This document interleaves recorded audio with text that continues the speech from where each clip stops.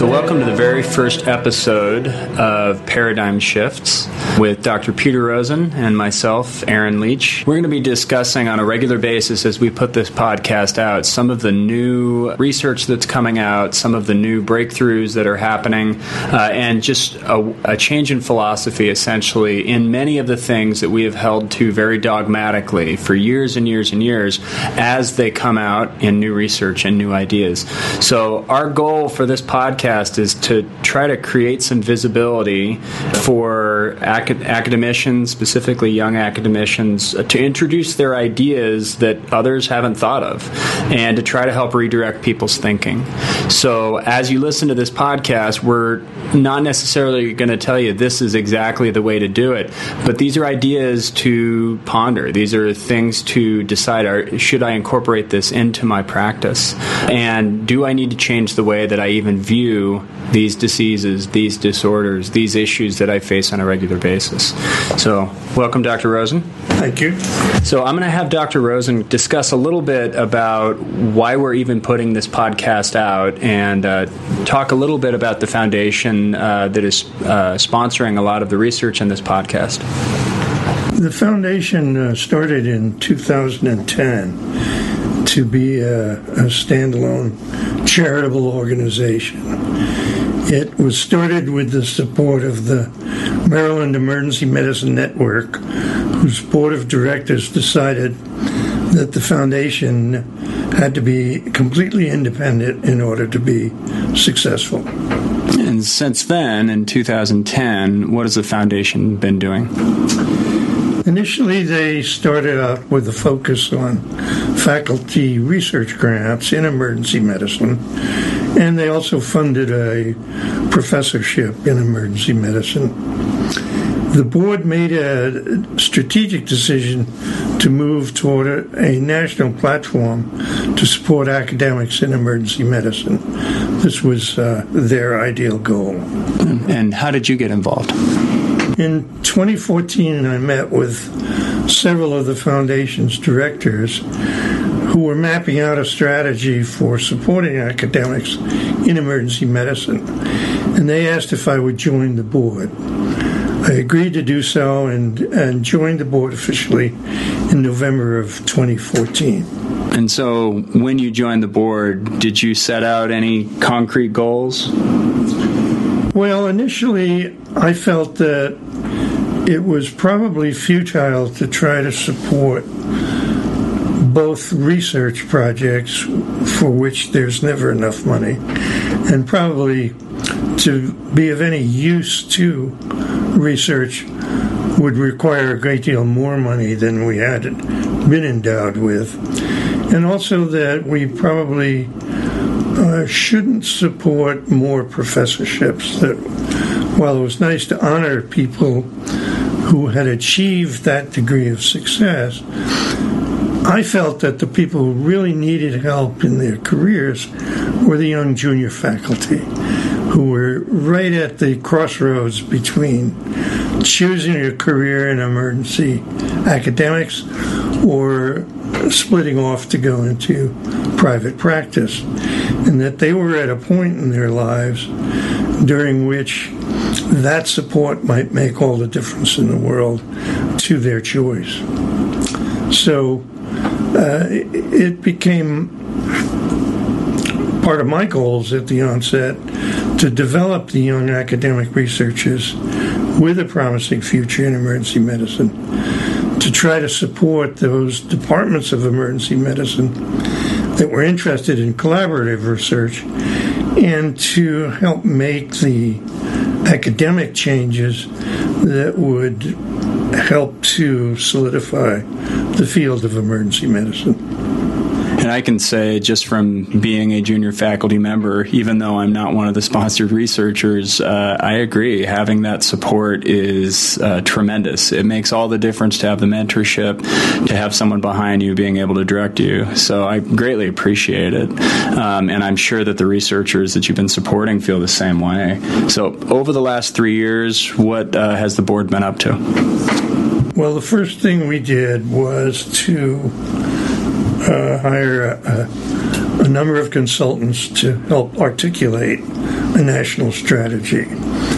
We formed an advisory board comprised of the chairs of emergency medicine at 5 very prestigious institutions who had 5 very prestigious emergency medicine programs: Massachusetts General, Beth Israel Deaconess Medical Center, University of Maryland, University of Arizona, and University of California, San Diego. Next, we decided to fund a scholar mentor program at each of those 5 institutions. The 5 institutions initially picked the people that they wanted to appoint as scholars and mentors, and the board of directors funded the program for 2 years. We were able to give each of the institutions a 2-year grant of $60,000, and each of the institutions agreed to match that grant.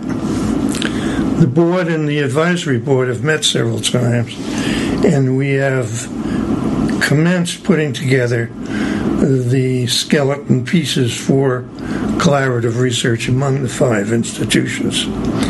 We've also been attempting to identify specific projects that would be of interest to the 5 institutions. As of now, we are mainly focusing on the expansion of the Scholar Mentor program. So how exactly do you plan to expand the Scholar Mentor program, and how will you choose for the next round of scholars? Well, in the first round, we asked each institution to pick the scholar and the mentor that they wish to designate. In the future, we're going to ask the institutions for 2 things. Number 1,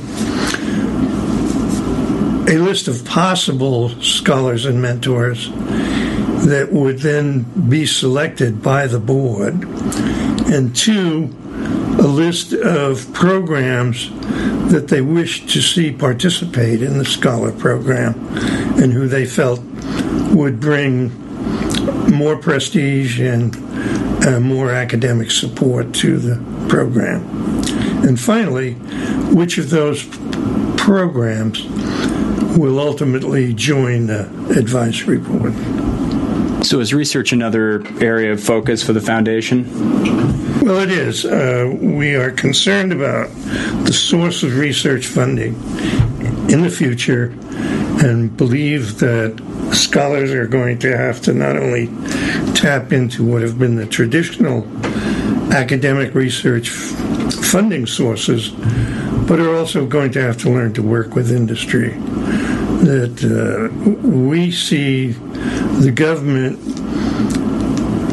predicting a increasingly lower degree of financial support for research in all fields in the future. And this may return us to the days prior to World War II, when research was predominantly done by research foundations and some industries, not by universities.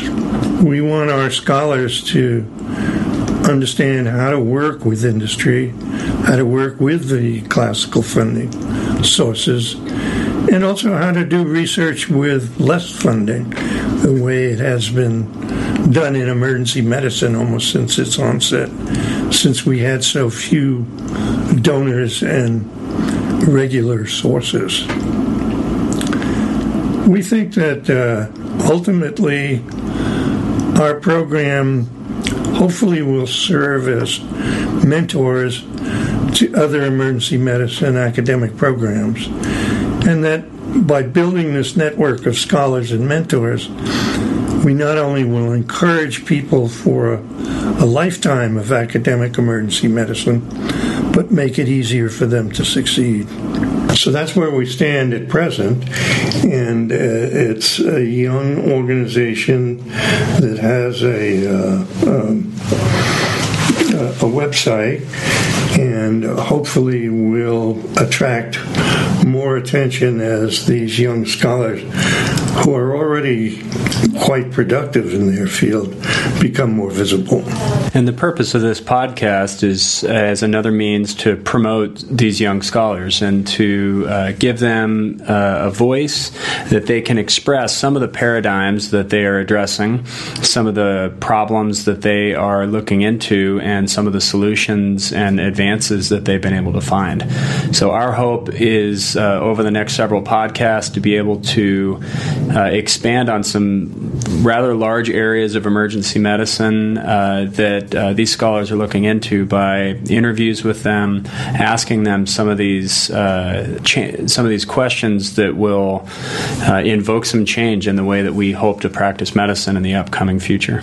And we also hope to have some discussions of the evolution of medicine and its changes. What are some of the newer problems that have evolved, and how can we suggest possible means of reacting to those changes? To start with, there are major changes that occur in the practice of medicine. We're well aware of the economic and financial changes. We're only too aware of the political changes, and we forget that medicine itself has to evolve as its population evolves and as diseases evolve. I remember a fascinating symposium on obesity that I heard at the Institute of Medicine, National Academy of Science one year. And there had been many predictions that populations were going to grow geometrically as they aged, and that this would produce all kinds of overcrowding and deliberate problems from too many patients. And it hadn't happened. And the reason it hadn't happened is that as we eliminated some of the diseases that we thought would expand the population, and we have had great success in delaying death from cardiovascular disease and from cancer and from stroke and from the other big killers. What happened was that a new disease appeared, obesity, and was killing people that the other diseases no longer were killing. So that while we do have to face the problems of overcrowding, we haven't had to face them in the numbers that were predicted. And I think that's a good example of how populations change. Clearly, we have a population that's aging all over the world, and that we have, in fact, significantly altered the life expectancy. In 1950, the life expectancy in the United States was about 65, and it's now probably between 85 and 90, depending on gender. But that's a big difference, and as a result, we have not only more people to care for, but different problems to care for.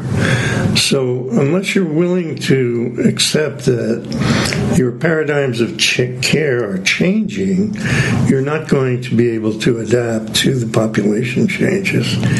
And we do it because we have to, but it wouldn't be such a terrible idea to try to do it a little bit prospectively and see if we can't come up with some rational responses rather than just survival responses. So as a format, we're going to be bringing you, each time we do one of these episodes, 3 paradigm changes that we want you to consider for your practice, for your point of view in discussing with patients, discussing with administrators, discussing within your system.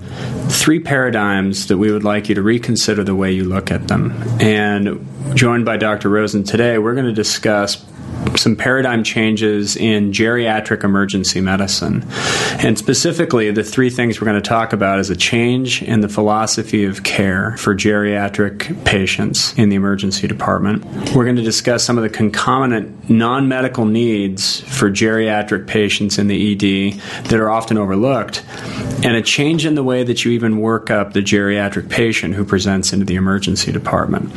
The reason we chose to start with geriatrics is that we think it's a classic example of a problem of evolution of care that we have to react to.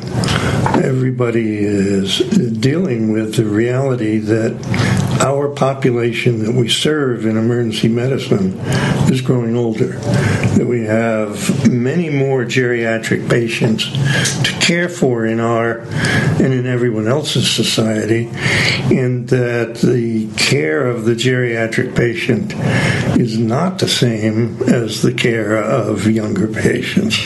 So, for starters, Dr. Rosen, if you want to speak a little bit about the philosophy of care, because throughout medical school, throughout most of residency, we're taught that there's an answer. Once you get into residency, we learn that it's not so hard and fast, it's not so black and white, and that there's a range. And the more you practice, the more you realize that even some of the goals and what we're looking for changes. So could you speak a little bit about how the philosophy of changes when we have a geriatric patient?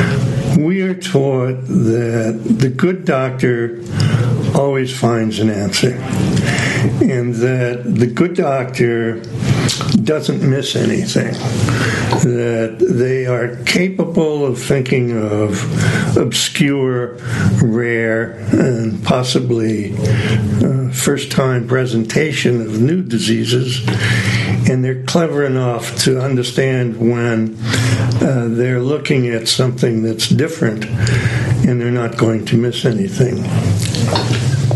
In part, this is reflected by our notion that the good doctor also is unlikely to be sued for making an error.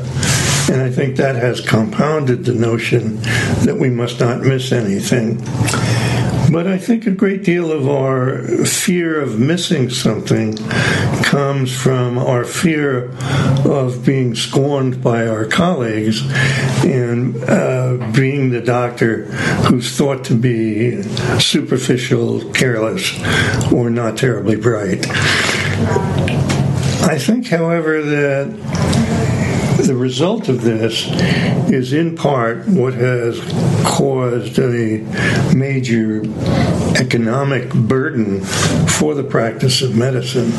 In order not to miss something, you have to look for everything. And in the process of looking for everything, you spend a great deal of money and you forget some of the principles of diagnostic, which is that there is no biologic screening test that works without losing accuracy because of false positives and false negatives unless you confine the use of that screening test to a population that has a high prior probability of the presence of the disease.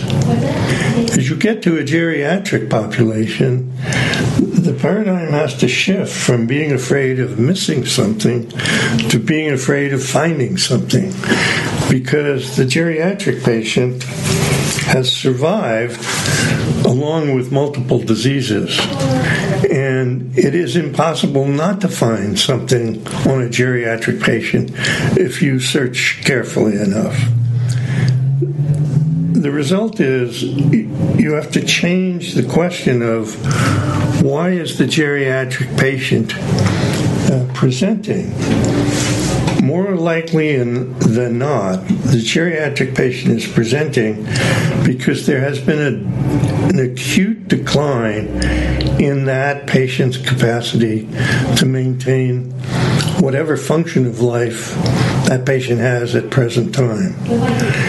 In other words, the patient has adapted to multiple diseases, probably has an element of a metabolic disease, an element of cardiovascular disease, an element of pulmonary disease that is relatively stable and now has an acute problem that's not only destabilizing the body because of that acute problem, but it's quite likely to unhinge all of those other stable problems.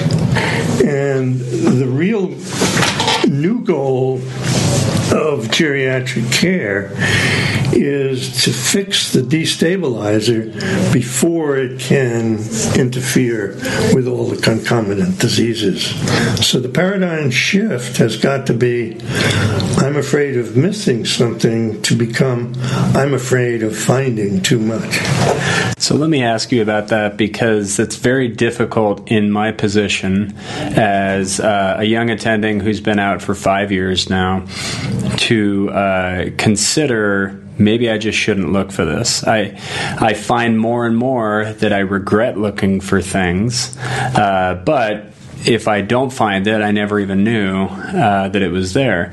So how do you incorporate the patient's preference in not looking? Because we have patients we're dealing with, and we have their relatives and family, friends, who often will tell us, do everything. And the patient wants everything done, when I'm fairly certain there's going to be something there, but whether or not I can intervene on it is a very different issue.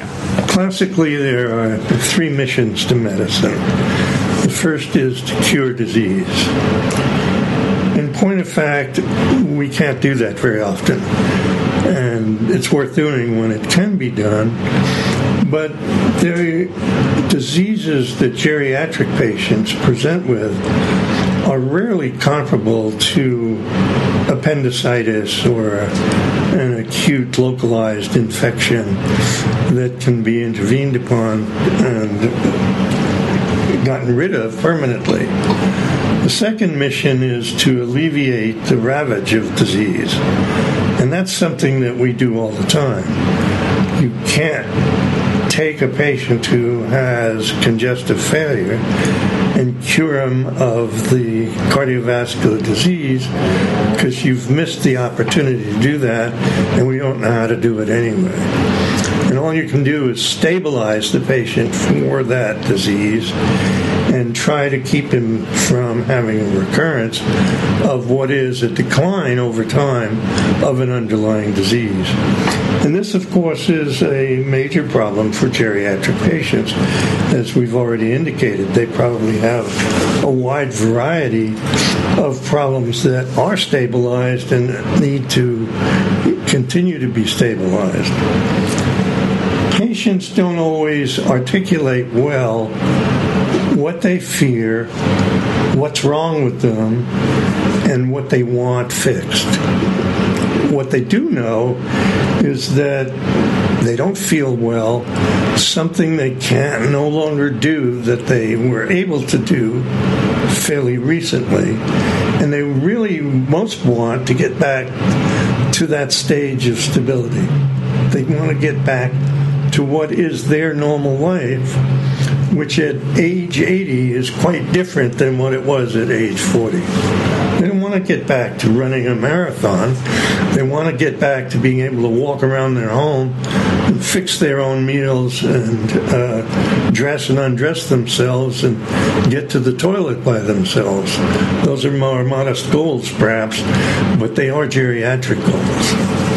And I think that we need to be better as physicians at trying to find out what is the level of performance that the geriatric patient has come in with, how has he deteriorated from it, and how can we return him to that level of performance quickly.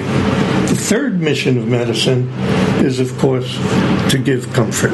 And part of giving comfort to the geriatric patient is the reassurance that he and she will still have the ability to live at a level of function that they have adapted to, that is bringing them fulfillment and satisfaction in their lives. You brought up the example of having a high pretest probability before you start digging for things, which I think begs the question, do you have a clinical diagnosis for this patient that you're working up with tests? And I think specifically about patients with multiple comorbidities that have congestive heart failure and have chronic kidney disease, both of which will lead to a chronically elevated troponin level, that these patients that are screened with a troponin, regardless of their complaint, will often have a positive. And what you do with that may have effects on the patient that will not necessarily prolong their life, that will not necessarily prolong or improve their quality of life, but it was something that we obtained as a screening test that now I have a test in front of me that I don't know what to do with. So I think, just to clarify, we're not saying don't look for anything if the patient comes in, and if they come in and say, I have chest pain and it radiates to my jaw on the left side of my arm, I think that's probably an important endeavor. But if their complaint is a lot more vague than that, and you're doing this as part of what you do for all elderly people, then it may not be doing as much good as you may think. I think those are very important points. The patient example I like to use is the patient who tripped and comes in for a sprained ankle. If you do a cardiac workup on that patient, it'll be positive. If you do a pulmonary workup on that patient, it will be positive. But it's inappropriate to do either of those, because what's changing the patient from a stable, compensated multiple disease entity is the sprained ankle. And therefore, it's inappropriate to not work up the sprained ankle. That's the disease that has the higher prior probability that you want to be screening for, rather than just, I don't want to miss something else that the patient might be having at the same time. And the more you work patients up, the more you subject them to laboratory error, the more you subject them to test performance error, the more you subject them not only to the cost of the workup, but to the complications of the workup and a negative decline in their overall ability to function and in their lives. And that's why the paradigm has to change. So that's one portion of it, is going from, well, I can't miss anything, to, if I go looking, I'm going to find something. I remember I had one patient who came in. She was 84, and I asked her if she had any health problems. She said no. I said, you have no health problems that you're aware of? She says, no. And in the back of my mind, I thought, well, we're going to find some, because she came in with a very vague complaint of weakness. But in kind of evaluating this patient's weakness, the goal should not necessarily be look for everything that could possibly cause weakness, but rather maybe a return to the patient's baseline and evaluating what it is that has changed recently. That's precisely my point, that we have to be able to discover what is the level of function that this patient has been at for a while, and what can we find that threatens that level of function, and can we fix it quickly? Because that really is what's going to restore the patient to that level of function, get them out of the emergency department, get them out of the hospital, and get them back into their living circumstances, that there is comfort and satisfaction and happiness at that level. Now, we've mentioned a couple times of looking at the quality of life for the patient. How do you suggest ascertaining what is the patient's idea of a good quality of life? Well, part of it is to try to find out what is the level of function that the patient has, and what is the level of support that the patient has for a diminished level of function. Do you make your own meals? If not, who cooks for you? Or where do your meals come from? Do you dress yourself in the morning, or do you have a helper who comes in and picks your clothing and helps you get into it? Can you walk alone, or do you need a walker? Do you need a wheelchair? What is the level of function that you've been at, and is it a level that you would like to improve upon, or is it a level that has suddenly changed so that you can no longer do things that you have been comfortable doing? For example, I had an elderly patient who tripped on a carpet, fell down and broke her humerus. Orthopedically, it did not require any particular intervention other than a sling and a swab. It was not a terribly complicated orthopedic problem, and was going to heal over time without much in the way of orthopedic intervention. But now, this was a woman who lived alone, who could no longer do so. Now she could no longer cook for herself. She could no longer clean for herself. She could no longer dress herself. She couldn't even get to and use the bathroom by herself. And this is what I mean about the kinds of non-medical problems that we have to solve for patients of this age. And that gets to your second paradigm that we were going to discuss, is thinking about the non-medical needs for geriatric patients.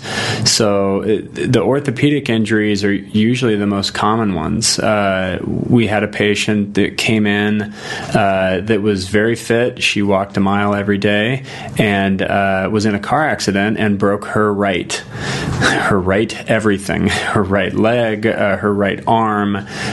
She had all non-operative fractures.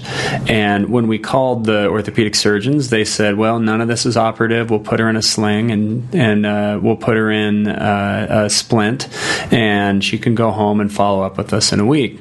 And we said, thank you very much for your orthopedic insight. However, this patient cannot go home for the same reasons. Is she had no one in town that was able to care for her. She wasn't able to do her activities of daily living, and we were stuck in what is unfortunately the endless loop for us now in emergency medicine, which is waiting for inpatient rehab, which she truly needed until she could recover more. But this was not a patient who was going to be able to just go home. She needed a lot more assistance.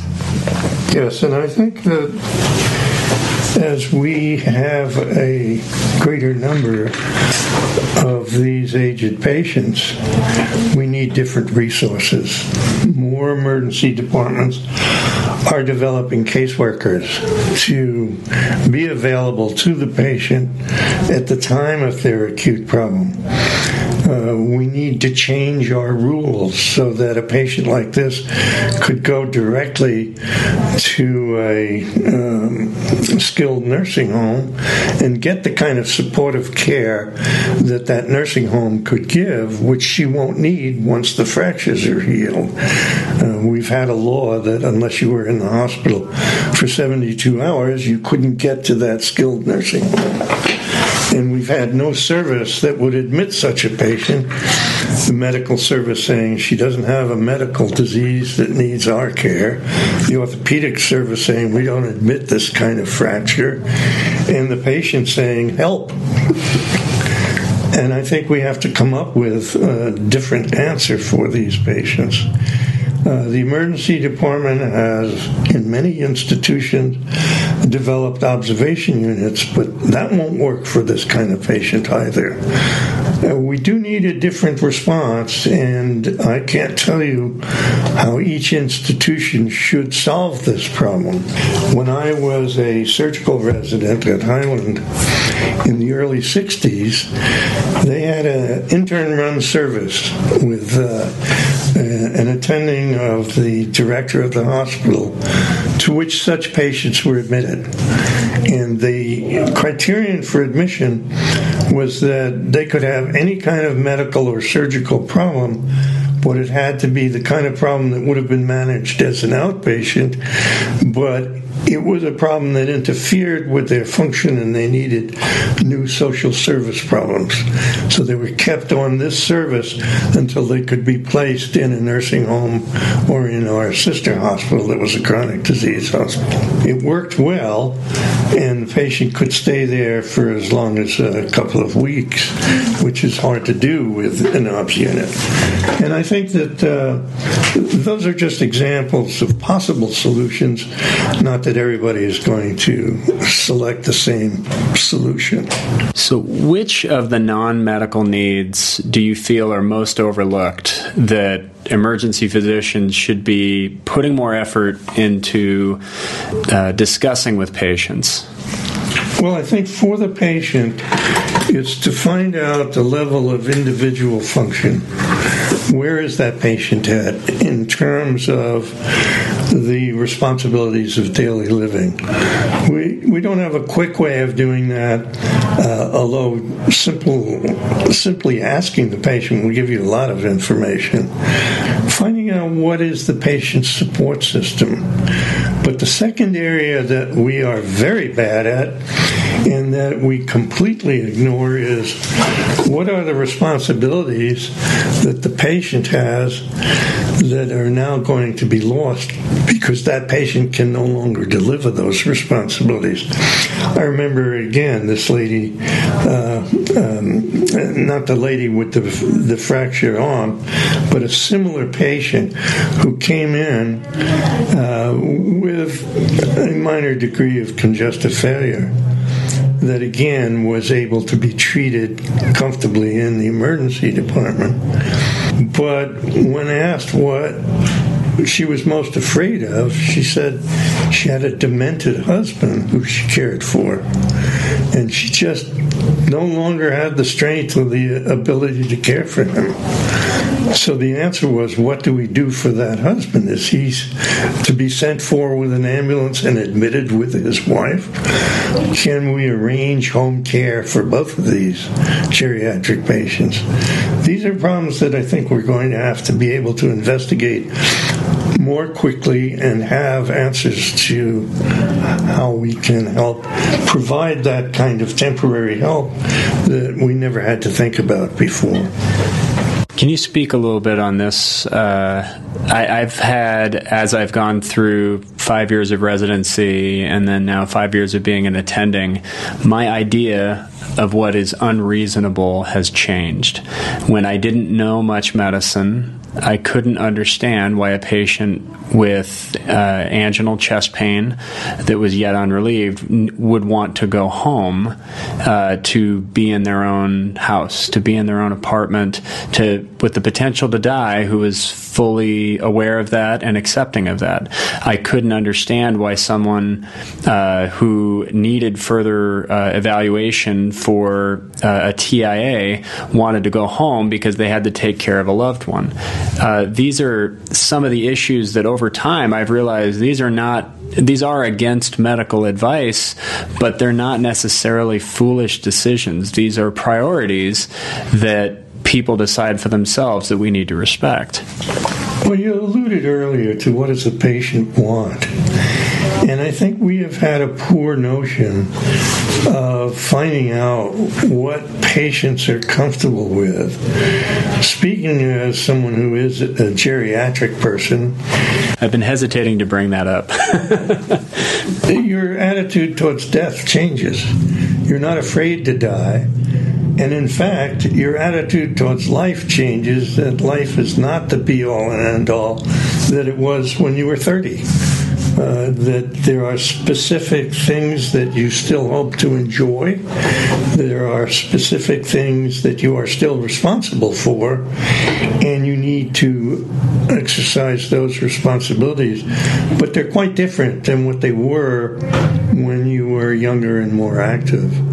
And we have to find out from the patient what those responsibilities are, as well as what those hoped for maintained partial activities for. I think that a lot of that comes from what we're bad at in medicine to start with, because it takes time, and that's communication with the patient. How much time do we actually have to spend with the patient, as opposed to answering telephones, answering queries, filling out paper forms, many of which are time-consuming and have nothing to do with the patient's care.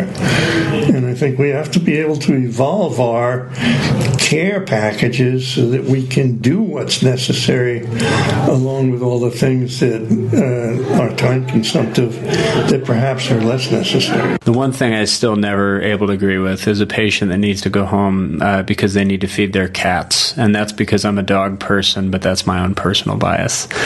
In kind of assessing for patients' needs, I've felt that talking with family is very important to get an idea, certainly, of their activities of daily living, what they're able to accomplish, because I've found that to be a bit variable. Some patients over-exaggerate what their abilities are when you look at a loved one, typically a spouse, who's able to say yes or no. That's actually correct. However, engaging the patient's needs, I have found family to be less helpful, because the family, in my personal opinion and experience, has much difficulty separating the patient's needs from their own needs.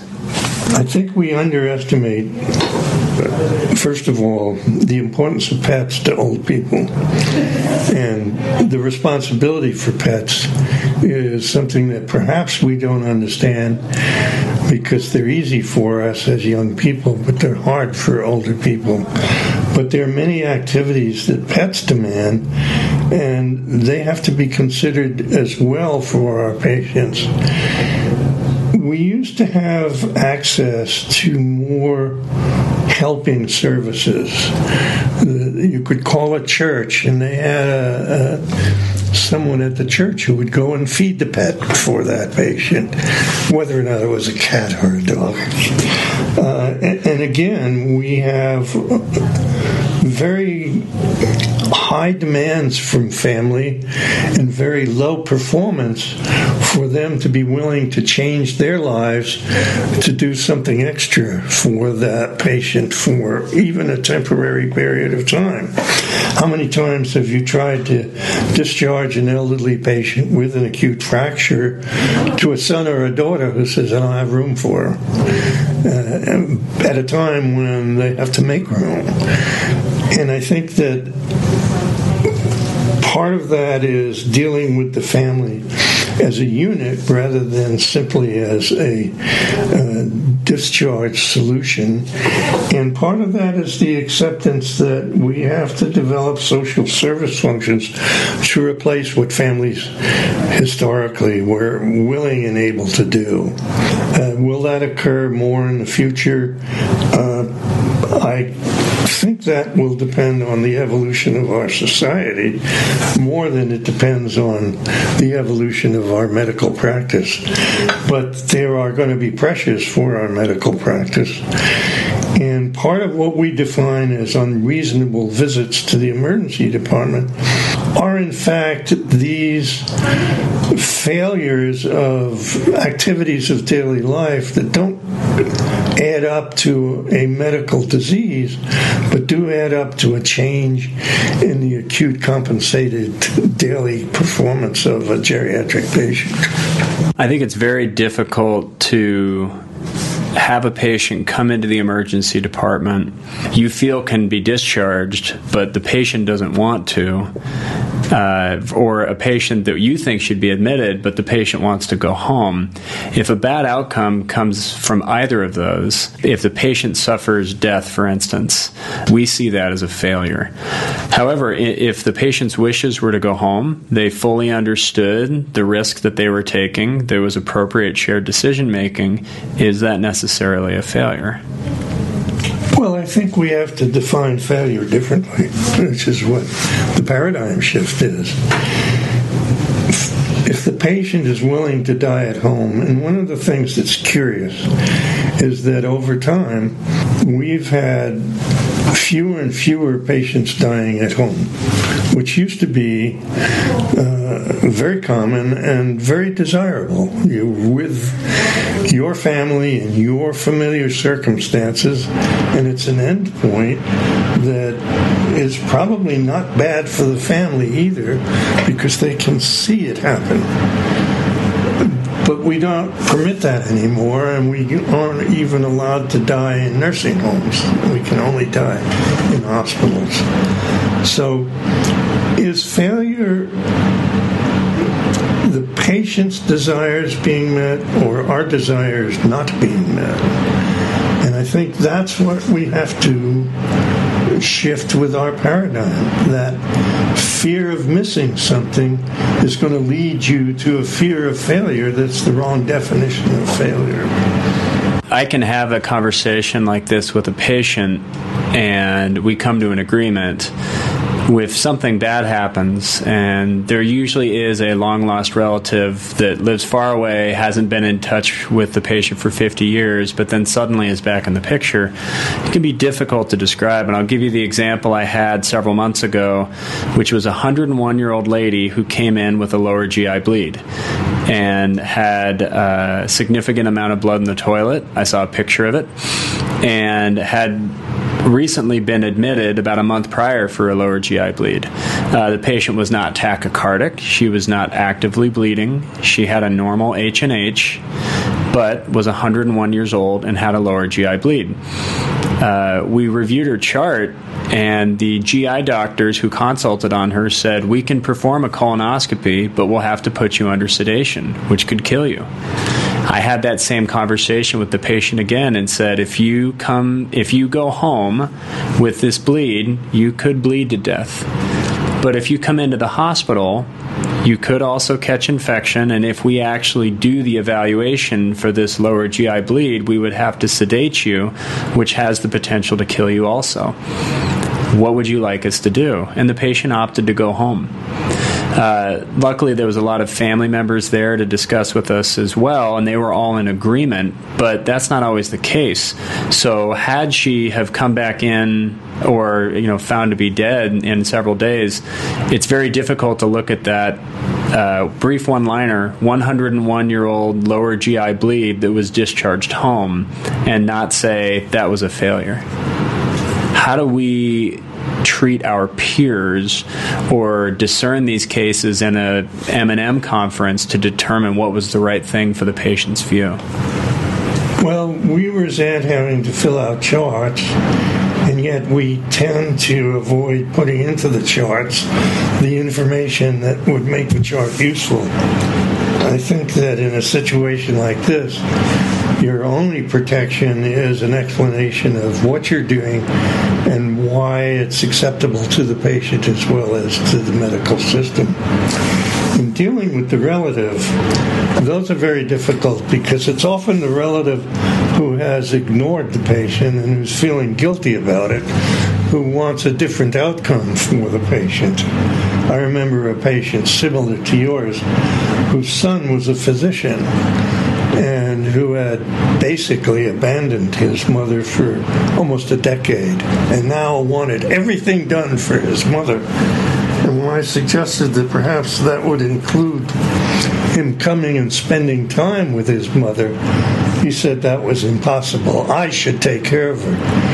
And when I finally suggested that it was his mother, he finally backed off a little bit from his rage and demands, but not a whole lot. And there are some people who we simply are not going to be able to convince to do what is right. And communication with the record, with the patient, are the most important responses. I found that some of the times where I feel I've done the most good involved very little medicine and a lot more communication, discussion, and a lot more documentation. Cases like this, where we spent a considerable amount of time talking to the patient, I knew in my heart this was the right thing, but my brain told me that this has the potential to go badly very easily. And so you can bet that myself and my residents spent a considerable amount of time documenting exactly our conversation in the chart. It took a while, but in the end, what was the right thing for the patient? Well, I think, again, you have to change your mind about what is the practice of medicine. That is the practice of medicine.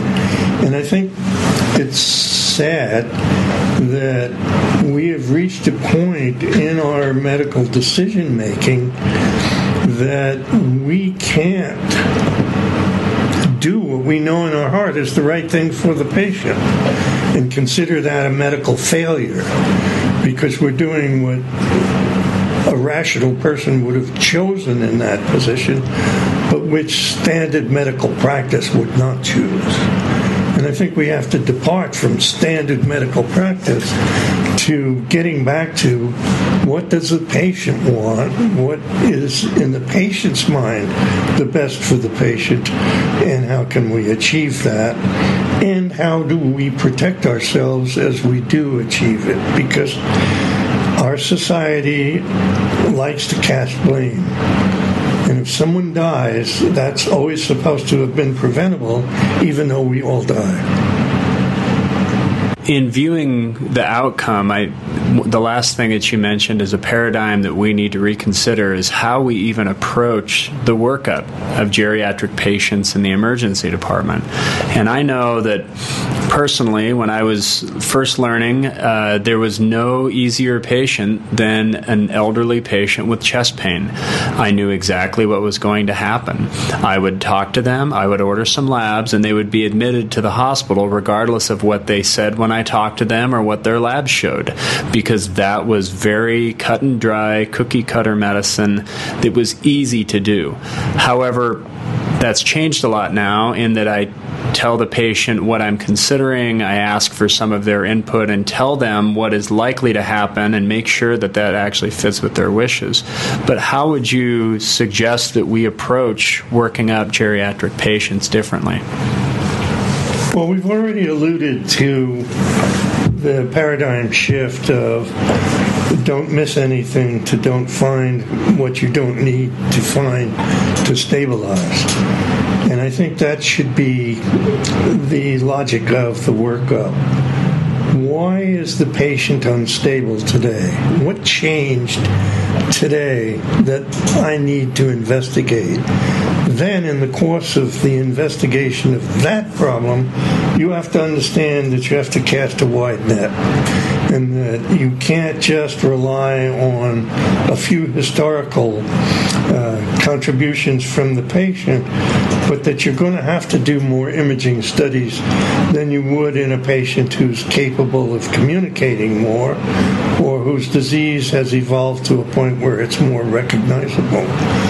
But yes, you still have to find what is that acute destabilizing disease. And what is really critical in the geriatric patient is that you find it early on in the disease course. If you can reverse that quickly, then you not only can keep the patient out of the ICU, if not out of the hospital completely, but you probably can extend life by 6 months to a year. Because if you wait until the disease is easily recognizable, like sepsis, then you've waited too long and you can't fix the patient. That is part of the paradigm shift, that we can't just assume that every patient gets admitted and will gradually get better. We have to find out what is the destabilization, what is the underlying function that is destabilized, and how can we work it up aggressively and quickly to reverse it. I think that's a pretty good summary of the paradigms that need to be changed. You said that essentially our style needs to go from I can't miss anything to don't look if it's not related to their acute condition. Our goal needs to change from trying to cure every illness, trying to cure the patient's chronic conditions, to instead returning them to baseline. And that's what the patient perceives as their baseline. And our philosophy needs to change from elderly patients get admitted because they're old to we need to consider their non-medical needs. We need to consider what their priorities are, their preferences, in determining what's going to be the best outcome for their quality of life. I think you've summarized it quite nicely. Well, we hope to bring more of these to you. We have critical care topics, toxicology topics to ponder, to think about. So these are great for long road trips. These are great for backpacking and camping when you just need to consider how you practice your specialty. These are the things that you won't be able to immediately change with your practice tomorrow because a lot of these habits are ingrained. If you're new to emergency medicine, if you're an intern, second, third, or fourth year, you may be able to incorporate this into your practice as you're developing. But for those that have been practicing for a while, this can be difficult to change your habit. But these are important things that we need to be able to do. We need to incorporate new medicine, new ideas in order to take the very best care of our patients that we can.